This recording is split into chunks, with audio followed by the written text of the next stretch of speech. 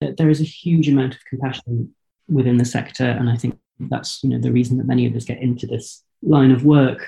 And I've met some deeply incredible, inspiring people who, despite all the system problems, have provided excellent care, and also people get better. Like outcomes from drug and alcohol harmful use and dependence are quite good if you have, if you are able to access treatment and support. You are listening to a Maudsley Learning Podcast.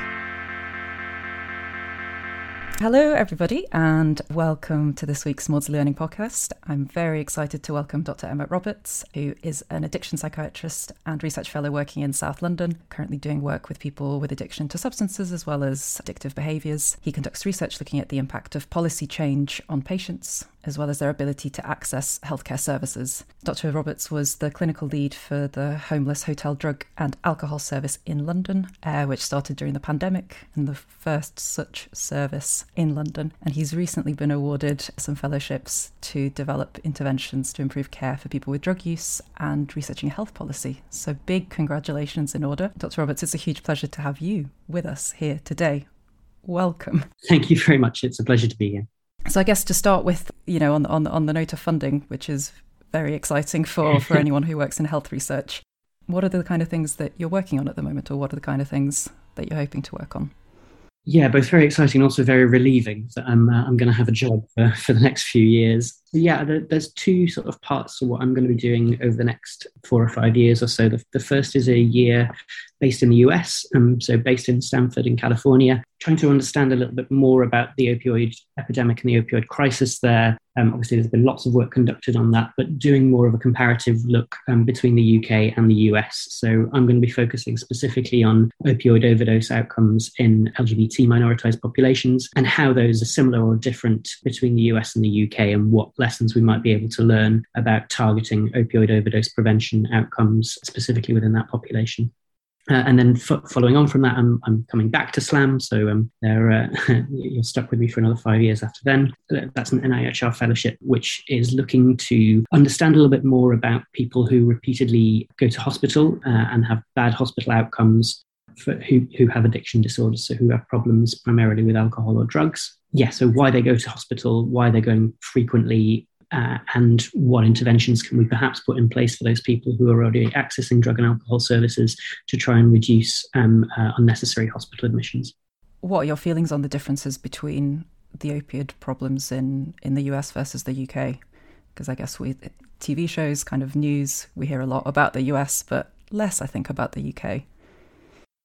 Yeah, I think everyone's probably been watching Dopesick and reading Empire of Pain and various things over the last few months, which is great, and I'd really recommend them. I suppose the things to not forget for the UK audience is that Scotland has the highest drug-related deaths per capita in Europe, and it has done for the last 4 or 5 years. And last year, for the 2020 figures, we have the highest drug-related deaths on record ever captured in the United Kingdom. So we have our own opioid epidemic. The reasons behind it and the levers of treatment are different in some ways to the US, but we still have a huge drug-related death problem. And I suppose even more sort of in a Cinderella way, our alcohol-related deaths were also the highest on record over the last year. And so alcohol often gets sort of a little bit forgotten when we start talking about drug-related deaths. So I think it's important for people to know that addiction problems at the moment in the UK are about as bad as they've ever been. And that's, again, due to a whole variety of reasons and things that have happened to addiction services over the past 10 to 15 years that perhaps we can talk a little bit about. But yeah, we have our own opioid crisis in the UK. Its origins are slightly different. Our cohorts are slightly different, but we can learn things the way that the US has dealt with their problems and vice versa. Do you have a feeling for what kind of exchange of knowledge you're hoping to work on or to find? Yeah, I guess a big thing in the US is that their access to opioid substitution treatment is a lot poorer than it is here in the UK. So some states have only one opioid substitution clinic available throughout their patch, which is obviously enormous. And so we might complain somewhere about NHS waiting lists and people getting opioid replacement therapy here, but it's significantly worse in the US in some areas. That being said, they are doing lots of innovative things in terms of increasing access to a variety of interventions in the US.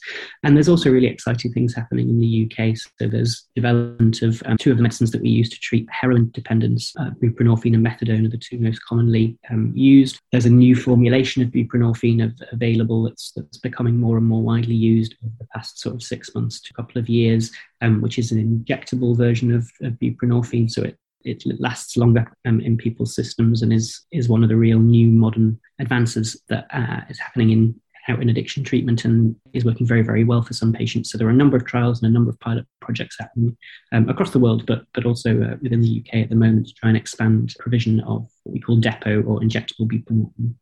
That's really cool. I hadn't heard about that as an option, which sounds amazing, I guess, for convenience.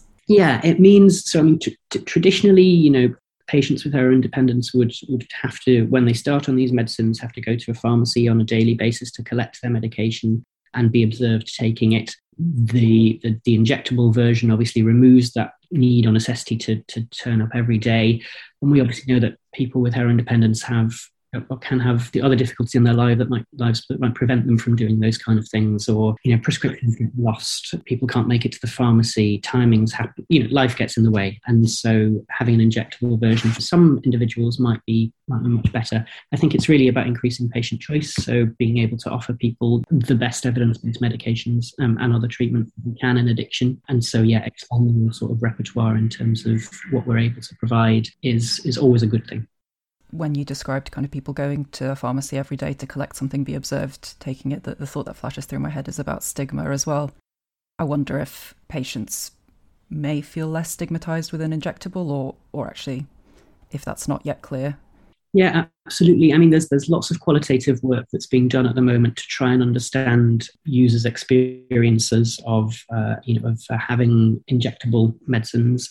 And you're completely right. One of the things that I think we sort of probably expect is that it's much more discreet to come in once every week to get your methadone or your buprenorphine. That being said, some people might prefer the other options. Going and having an interaction with someone on a daily basis to pick up your medicines can be very positive. And obviously, pharmacies can also provide a lot of other healthcare, in particular for people who are heroin dependent. I'm thinking about needle and exchange programs, so picking up clean needles, but also accessing tests for a variety of other things, most recently COVID vaccines, and a whole variety of other things. So, I mean, I think oral medication is not going to go away on the basis of this.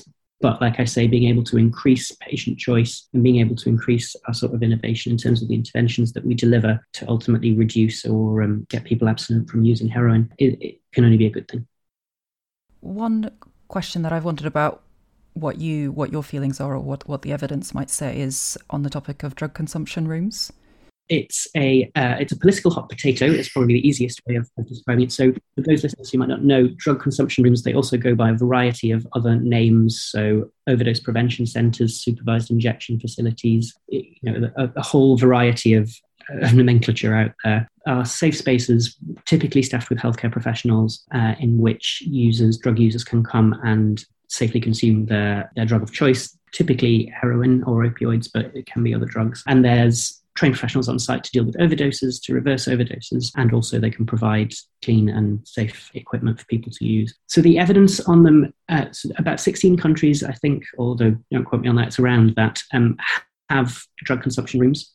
Or the equivalents thereof. The most recent example is one's just opened in the United States, and the observational evidence for them is very strong. So there has never been an overdose that hasn't been reversed in a drug consumption room. There's been no fatalities on site, and typically they are very useful in terms of they increase public amenity. They have been shown to observationally reduce drug-related crime and reduce drug-related paraphernalia around. The two big objections are always that, well, there's no randomized control evidence that they work. You're never going to be able to do a randomized control trial on a drug consumption room. It's not feasible. It's not ethical. And the barriers in the UK are surround legal issues around the Misuse of Drugs Act, which in various readings or interpretations would trying to use my language carefully, but would block access to starting or having a legal drug consumption room. So, I mean, the Misuse and Drugs recommended trials or pilots of drug consumption rooms a number of years years ago. Organisations have come out in favour of advocating to the government that in the UK we should open or we should pilot a drug consumption room. So they include the Royal College of Psychiatrists, the Faculties of Public Health, most major medical bodies. So I'm absolutely in favour of drug consumption rooms in the UK. I think it would be a very useful part of our arsenal in dealing with our enormous drug-related death problem. That being said, they are not a magic bullet, and drug consumption rooms alone are not going to be the thing that fixes the drug and alcohol treatment system in the UK, but they would form part of a very useful arsenal, I think. Okay. And you said that the issues with drug and alcohol in the UK at the moment are at some of the highest levels that they've been. The highest levels. The highest levels. Ever recorded levels, yeah. Ever. Which is, awful in terms of the suffering and the difficulties that must bring people. What are your thoughts on the issues at the moment? Yeah, so if you talk to most people who work in drug and alcohol treatment services, there's a lot of burnout. Workforce is very, very difficult. People have very high caseloads. And part of the problem has come from a significant reduction in funding over the last 10 or so years. So yeah, just to give people a bit of an idea as to the drug and alcohol treatment landscape in England, prior to 2012, the majority of services were run by the NHS. Subsequent to 2012 and the implementation of the Health and Social Care Act, drug and alcohol treatment services, the responsibility for them was devolved to local authorities. And that meant that the money going towards drug and alcohol services was part of the public health grant, and individual local authorities could choose how to spend that money as they wished on a variety of services, drug and alcohol being one particular part of that. And what it has resulted in over the last 10 years is about a £250 million reduction overall in disinvestment from drug and alcohol services, which has obviously had huge amounts of knock-on problems in terms of staffing, in terms of outcomes, in terms of morale, in terms of ability to train addiction psychiatrists, but also nurses, psychologists, recovery workers. And so the sector's been really, really struggling. What has happened over the last year is that we've had a landmark review published by Dame Carol Black, the Independent Review of Drugs, made a number of recommendations around drug and alcohol treatment, one of the keystones of which was a restoration or indeed an increase in funding in the entire sector. Off the back of that, we had the new drug strategy published around about 6 months ago, which promised to basically reverse the disinvestment and has a staggered sort of amount of funding that's going to be increased to the sector over the next 3 to 5 years. And whilst that's obviously very, very welcome and absolutely what the sector needs, you can't undo the damage of the last 10 years over the course of a short amount of time and with a return to funding levels as they were 10 years ago. So that, it's going to take some time to build up workforce, to build up resilience, to build up innovation across the sector. And hopefully, we can start turning around a disastrous trend of outcomes over the last 10 to 15 years. But it's going to take time, and I think it's going to take a huge amount of work across the sector. But it's a very positive first step, and I don't want to sound too negative. The new drug strategy has some good stuff in it, some bad stuff in it. I'm very, very welcome to the return of adequately funding a sector that's been in desperate need and decimated over the last 15 years. Would your vision be for drug and alcohol services to be provided within the NHS, like other mental health services, or are there benefits to the current system that you would want to see continued? I think that's a really interesting question, and I don't think there's a simple answer to that. And I think that too often within drug and alcohol work, the world of addiction, we end up having these really sort of forced, unhelpful dichotomies. So things should be entirely NHS funded, or entirely NHS provided, or entirely third sector or voluntary sector provided, or people should entirely become abstinent, or people should only focus on reducing harms from substances that they take. And I think, too often we get sort of pigeonholed into these very binary decisions, none of which, there's no binaries in medicine as far as I'm concerned. And so, I think, the third sector has done some really interesting and innovative work over the last 10 years in England. It's obviously done that at a time when the system has been completely changed and also has been hugely disinvested in.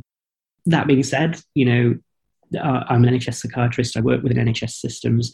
I find it insane that we all work on different electronic record systems. It's very difficult to access patients' drug and alcohol information compared to other parts of their healthcare. There's obviously splitting up in terms of lots of different treatment providers reduces integration, when the whole idea is that you would produce, everyone's always talking about integrated health systems, integrated health systems for both physical care, mental health care, and substance misuse. And if we're devolving things to local authorities and devolving things to other providers, that often has the impact of reducing, not improving integration. And so I think there are problems around that, and it can create barriers for some people in terms of accessing different services and ensuring that they can access services. And those barriers are really important, actually, particularly for people who can have very chaotic lives and struggle to access healthcare and drug and alcohol services at the best of times. Sorry, I've not really answered your question there, but I'm going to... No, you have. I mean, it's, well, like you say, that there's no straightforward answer. And I guess it's about figuring out what might serve the people best and how we can be flexible. Yeah, and flexibility is the watchword and the cornerstone of providing care to this very vulnerable and marginalised group. I think it's something that you've talked about doing work on before, as in looking at the barriers or the challenges that people might have in accessing services. So I guess I wonder what you think about what kind of problems exist in offering treatment or providing treatment for people who have problematic substance use. Yeah, I mean, how long have you got?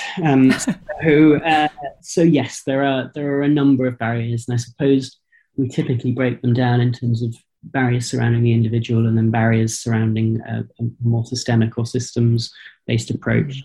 My work has largely focused on the latter. Mm-hmm. I think there's lots we can do to try and improve access and reduce barriers in attending services. So I'll just give you a few examples, but if we look at the population of people experiencing rough sleeping or who are homeless, obviously they have a huge amount of substance misuse comorbidity compared to the general population, and they typically really, really struggle to access services.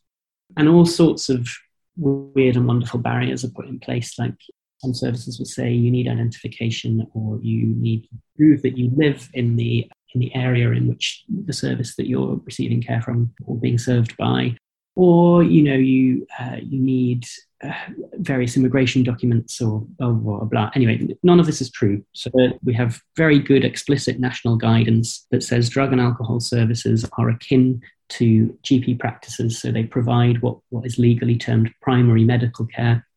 And so any overseas visitor, irrespective of immigration status, irrespective of statuses like no recourse to public funds, can access drug and alcohol services. You do not need documentation to prove your address, and services that are doing that can be reported to their local health watch, and they're in breach of national guidance. Now, obviously, I understand that what you don't want is someone that you don't know anything about starting prescribing for them or taking them on, but they shouldn't be barriers in terms of getting people to access services, particularly people who are so ultimately disenfranchised and don't access services at the best of times.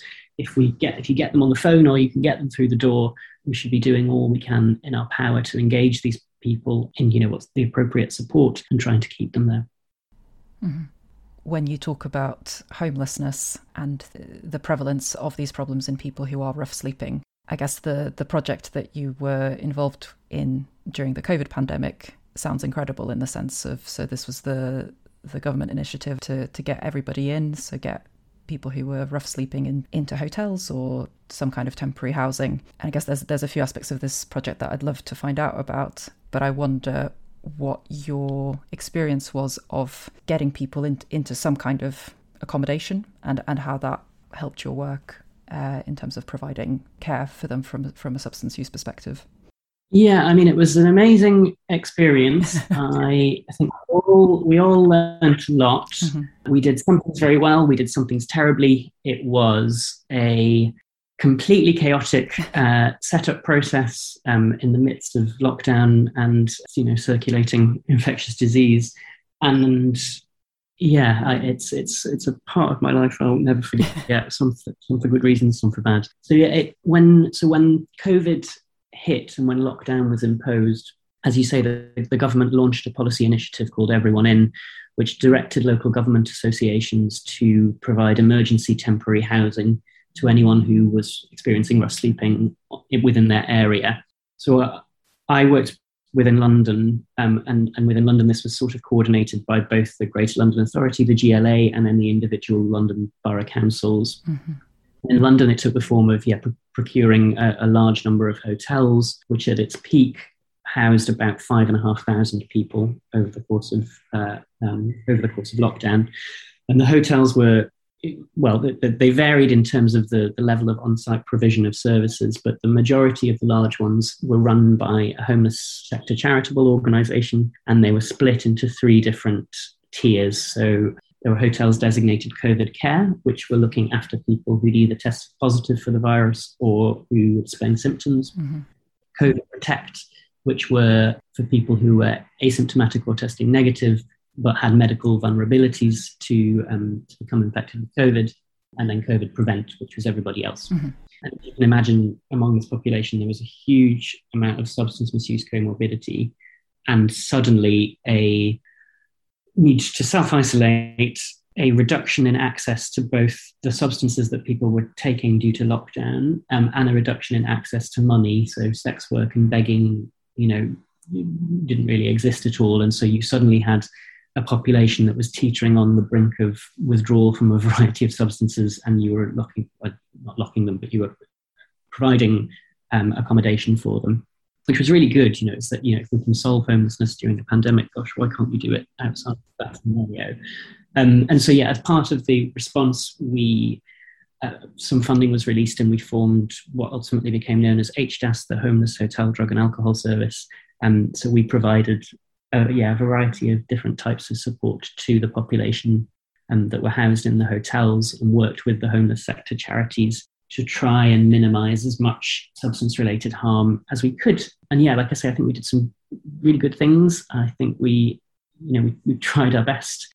And so I can just tell you a little bit about what we did. But so we set up a 24-hour phone line initially mm-hmm. for everyone in the hotels to call us about substance misuse problems, that was staffed by recovery workers and addiction psychiatrists, really to deal with sort of any unplanned withdrawal, how to manage that, how to sort people out, and maybe get them into specialist local treatment services, which was very busy in the early weeks and months of the pandemic. We also provided a whole bunch of stuff, so harm reduction materials. So we delivered naloxone, which is the antidote to opioid overdose, lockboxes for people to safely store their buprenorphine or their methadone in, clean needles and syringes, workbooks so that people could, while they were in their hotel rooms, work through some worksheets on their drug or alcohol that they were using problematically, and a whole bunch of nicotine replacement resources. So both nicotine replacement gum, sprays, and about 4,000 electronic cigarettes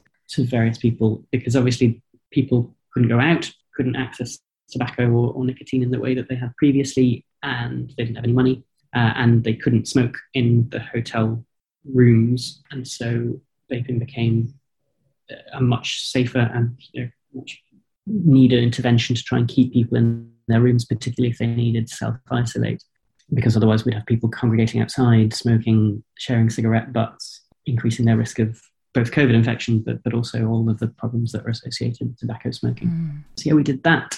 We had lots of people who went into unplanned alcohol withdrawal, sort of across various hotels that we were trying to manage remotely. We became very friendly with a large swathe of Uber Eats drivers who delivered lots of vodka for it, and we ran a sort of virtual, what's termed a managed alcohol program, so providing alcohol to people with alcohol dependence to prevent unplanned withdrawal and reduce the risks of unplanned withdrawal and reduce the risks of seizures and various other things that can happen, which worked reasonably well, and tried to increase access to people to get into local treatment systems.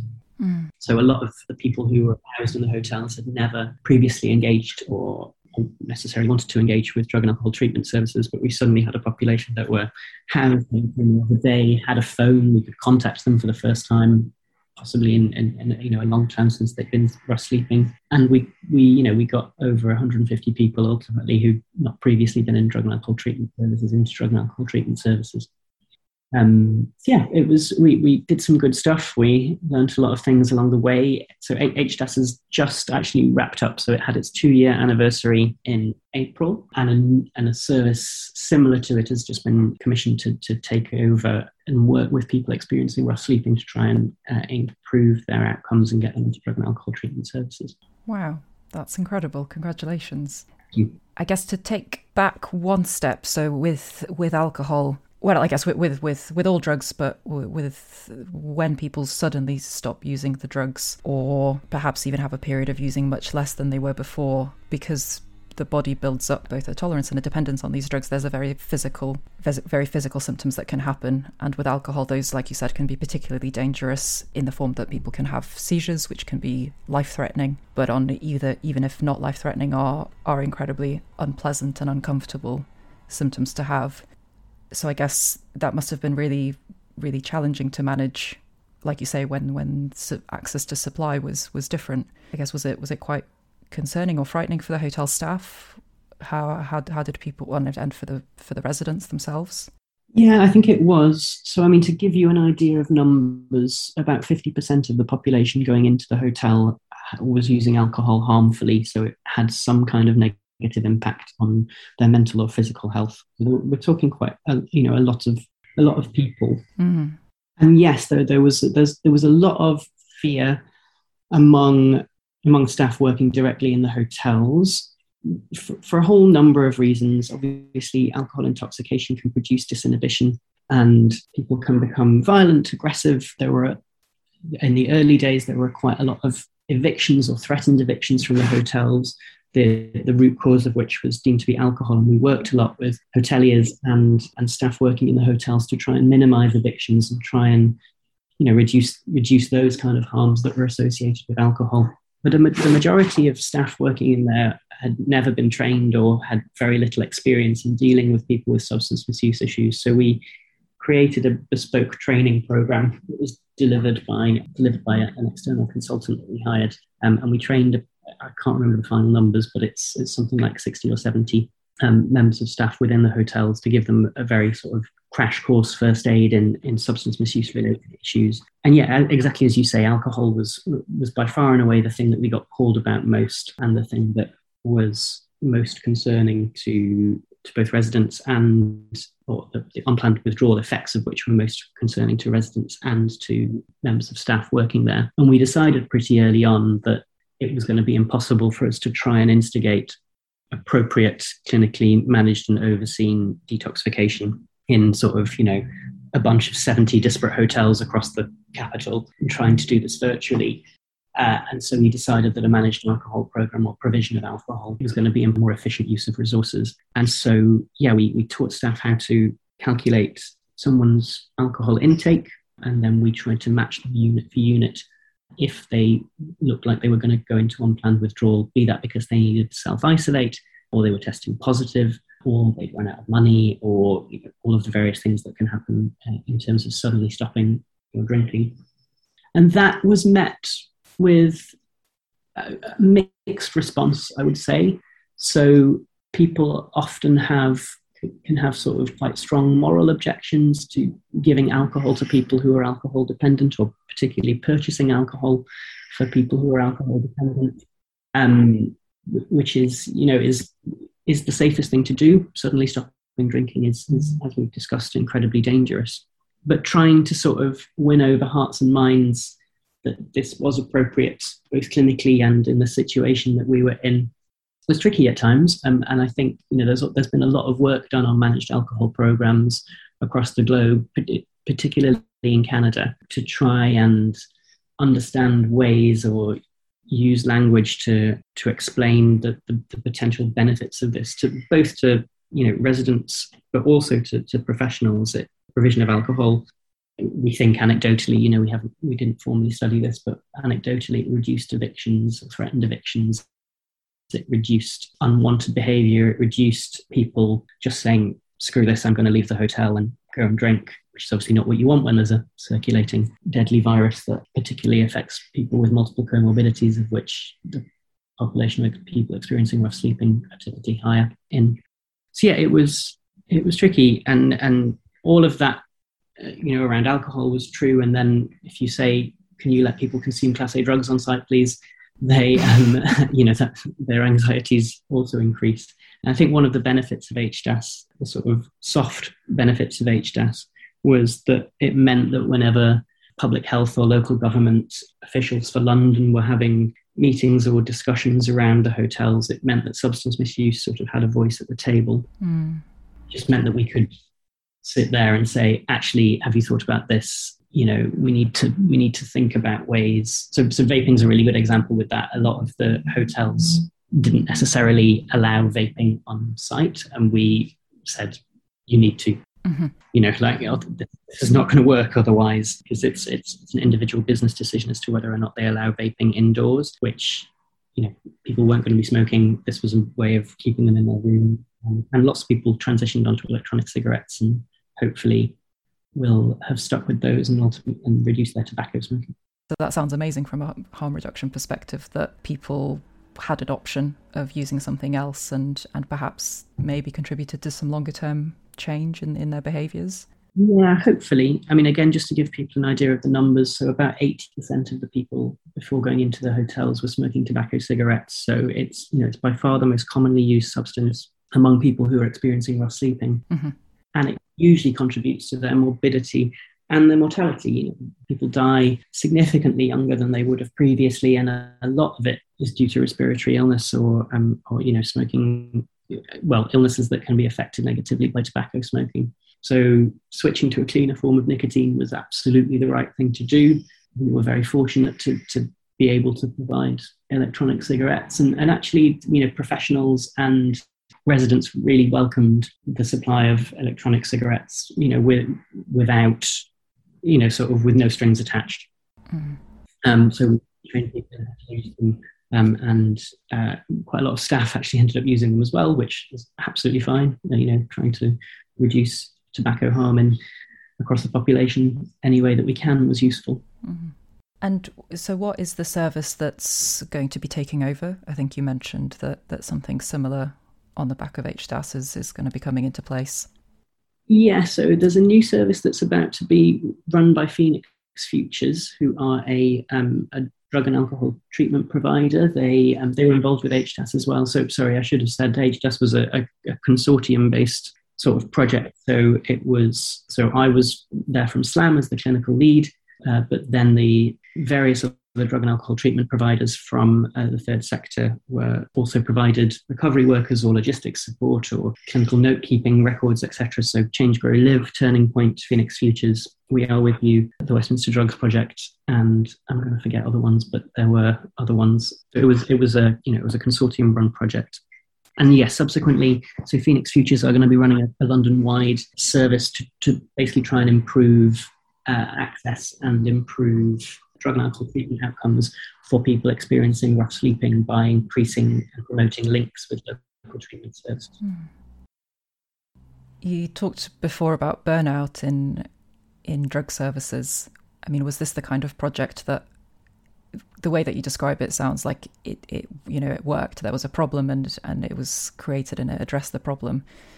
Was it quite a satisfying way to work, or how did it go? Yeah, I mean, it solved a problem, but it solved the problem of putting lots of people into hotels who were about to withdraw in the midst of a pandemic in London, which is a very specific problem.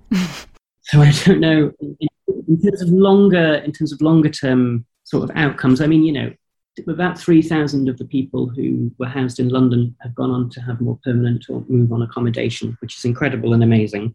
About 1,000 of them have returned to the streets, and some of them are actually still living in hotels even to this day. So, I mean, it was an amazing program.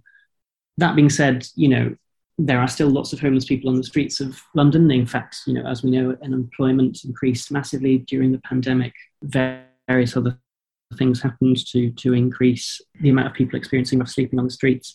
So, we've by no way fixed homelessness. And the government's commitment in their election manifesto was that they would end homelessness by the end of this parliament, which is 2024. And whilst Everyone In was an incredible scheme in lots of ways, it has not permanently fixed homelessness by any stretch of the imagination, and it remains a huge issue, both from a social and a healthcare perspective.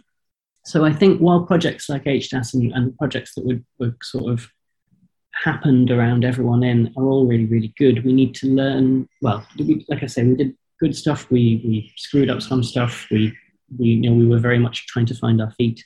But the lessons that need to be taken from that, I think, are really, really important. And there's been a number of reports published around everyone in. So we published our own sort of lessons learned report from HDAS. And I think, we can take a lot from that the sector, the drug and alcohol sector in particular, really, really came together and worked collaboratively, which they don't often do because of the nature of competitive tendering of services. It was really nice to work in harmony and collaboration to try and improve outcomes.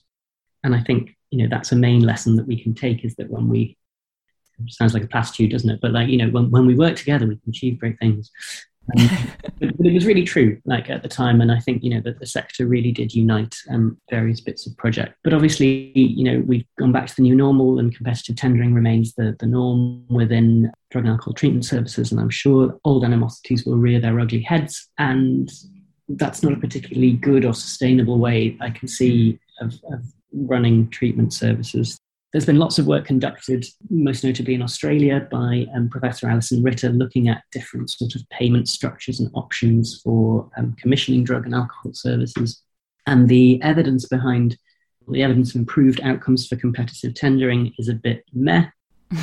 So there's no strong evidence that competitive tendering improves healthcare outcomes. And so, you might argue that all of the additional administrative burden and costs associated with competitive tendering could be put to better use, trying to deliver outcomes that would ultimately improve the lives of people with drug and alcohol problems. And I'm really interested in specifically in the impact of the provision of housing. And I mean, to get 5,500 people, I think you said, into accommodation is brilliant. And my understanding is that there's been a fair amount of work to show that this kind of housing first approach has a really positive impact on, well, obviously on people's lives, and from a moral perspective it's logical and it makes sense, but also on things like healthcare use and hospital admissions and health outcomes. And like you say, it's not panacea, it's not the thing that answers everything, but it's a really essential starting point. And I wonder if how the everyone in experience reflected that or countered that, or problems that it identified with that kind of thinking. Yeah, I think you're completely right. There's been a huge amount of both research and practical evidence on housing first as a model, which is largely very, very positive. As you say, it's not a panacea. It might not necessarily work for everyone, but it's a very good step that people who need a home get a home. We did quite a lot of qualitative work with residents in the hotels as well, and there's been 3 main reports published in collaboration with some of my colleagues from King's College London. For anyone who's interested in them, and I could happily send you the link. They're 3 publicly available reports that basically document people's experiences and perceptions of their time in the hotel a month after they're leaving the hotel, and 9 months after being in hotels during everyone. And yeah, as you say, that the picture is mixed. So people were very grateful for a safe place to be, particularly with COVID circulating. People were also very receptive to receiving a number of healthcare services and other services that they might not otherwise have received. But, it wasn't a perfect system. It was constructed in the middle of the pandemic. People had real problems with the food, which you can imagine if you're in hospital, it's one of the things that, you always get complaints around. But some of the food, wasn't necessarily culturally appropriate, or there were other issues surrounding the food. And there were a huge amount of issues with the move-on process. People were very uncertain about when this was going to end. Were they going to be put back onto the streets? What kind of accommodation might be available to them afterwards? And that's obviously really understandable. The people who experience homelessness typically don't have the best interaction with government services. And so being told, come into this hotel, it's free, we'll house you. Of course, a lot of people were very uncertain and very dubious about that. That makes perfect sense given the systems and the experiences that they've had previously. And whilst some people had a very, very positive experience in the hotels, some people didn't. And I think we need to acknowledge that and, understand that just by giving someone a house doesn't fix underlying trauma, drug and alcohol issues, mental health issues, life, other social problems, but it's a bloody good start. Yeah. I mean, one thing that I have wondered, and I'm hoping to pick your brains on, I guess as a junior psychiatrist, is the way that we treat other problems in people who have problematic substance use. Specifically, I guess in terms of treating other psychiatric illnesses, but I'm sure social problems like housing are an issue as well. But everyone kind of fixates on the drug problem as the key problem, and sort of being told antidepressants don't work, psychotherapy won't be offered until the problem with the drug goes away. I guess I wonder how prevalent you find that attitude as an addiction psychiatrist, or what your approach to thinking about multiple health problems in people is. It's incredibly prevalent, it's incredibly damaging, and it should be challenged at every single opportunity that you can challenge it. And I would make a plea to all of my mental health colleagues, I would make a plea to all my physical health colleagues, I would make a plea to the rest of humanity. Drug and alcohol misuse is never a reason to deny people access to other services. In fact, it is a reason almost certainly that these people are more risky or more in need of healthcare and treatment than perhaps they would be otherwise. So the strong message from what was Public Health England and what is now the Office of Health Improvement and Disparities is that there should be no wrong door. That for people who come into an addiction service who have mental health problems, they should be able to access treatment for those either in-house or be supported to access services to which they need help from. And the same is true from mental health services. You're right, I often get rejected referrals saying this person needs to be abstinent for 6 months before we'll see them. That is total nonsense. That is not in any of the national guidance, and I have quoted NICE guidance at various people and organisations over my time. People with drug and alcohol problems can engage in psychotherapy. People with drug and alcohol problems can receive adequate treatment and support for social and other mental health issues. And indeed, they should. You should treat these things in parallel. As Dame Carol Black sort of really eloquently puts it whenever she speaks, if I had breast cancer and went to a breast cancer surgeon, they would never say, oh, well, we can't possibly see you until we've treated your hypertension and got your blood pressure under control. Please go away and, get your blood pressure sorted and then come back and see us. That would never happen. And yet constantly for people who have drug or alcohol harmful use or dependence, they are told to try and quote unquote fix that before they can access any other kind of healthcare. It is nonsense, and it should be completely challenged if ever you come up against it. I mean, it's very, very helpful to hear you say that, because it absolutely comes up very frequently. Do you feel like it is something that is improving, or how might it be improved, I guess, on a societal or on a national service level? No, I don't think it is. In fact, I think if anything, it's getting worse. And I think partially that's driven by what we were talking about before, so the fragmentation of services.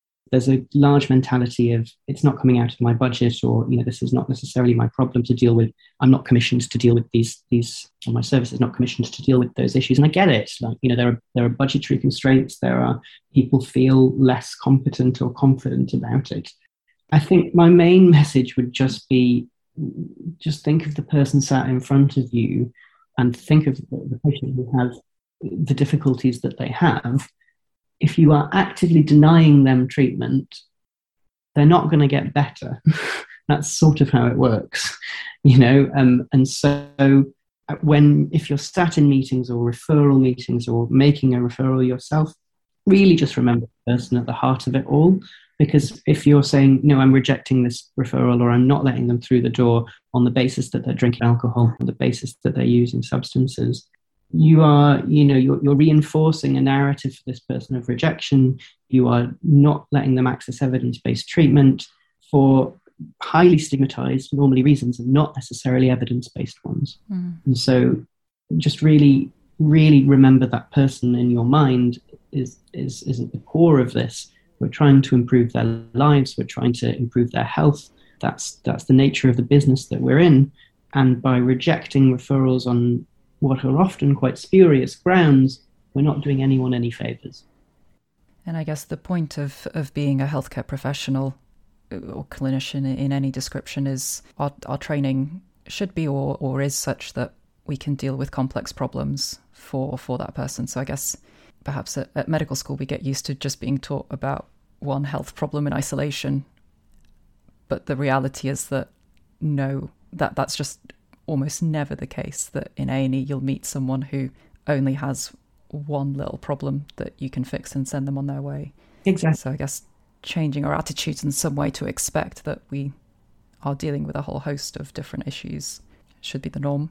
Yeah, I completely agree. That might be a nice place to bring us towards a close. But I guess before I do, I wonder if there's anything that I've not asked you about or anything that you were hoping to mention that we could talk about as well. No, I suppose just a plea in some ways that addiction services are on their knees at the moment in England. And I try and take every opportunity I can to, when speaking to a wider sort of mental health audience, to just remember your addiction colleagues who have had it rough for the last decade or so and can often themselves feel quite isolated and out of the more wider healthcare system or out of the more wider mental health care provision. And so look out for your colleagues. They are stretched. There is a high amount of burnout within the professions around drug and alcohol use. And, buy them a cup of tea if you see them. I guess on the back of you saying that, my almost startling experience of whenever I've co-worked with these kind of tertiary sector services is how open and flexible they have been in, I guess we do demand a lot of them. I'd be saying, okay, we're suddenly discharging this person from the ward tomorrow. Can you see them? And more often than not, the answer is yes, and they should come here and we'll call them. And, and if they don't come, we'll find them and we'll try and look for them. And yeah, the work and the approach that these services have actually is often really refreshing and really, really kind, compassionate and patient focused. Yeah, and there is a huge amount of compassion within the sector, and I think that's the reason that many of us get into this line of work. And I've met some deeply incredible, inspiring people who, despite all the system problems, have provided excellent care, and also people get better. Like outcomes from drug and alcohol harmful use and dependence are quite good if you have, if you are able to access treatment and support. People really do get better. And so encouraging them to get into treatment and encouraging professionals who work in the sector is really important. Thank you so much. That's a brilliant place to stop.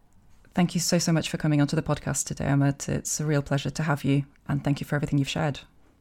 Not at all. Thank you very much for having me. Thank you so much for listening to this episode. I really hope that you enjoyed. As ever, please do let us know what you thought, either on Twitter or Instagram, or sending us an email.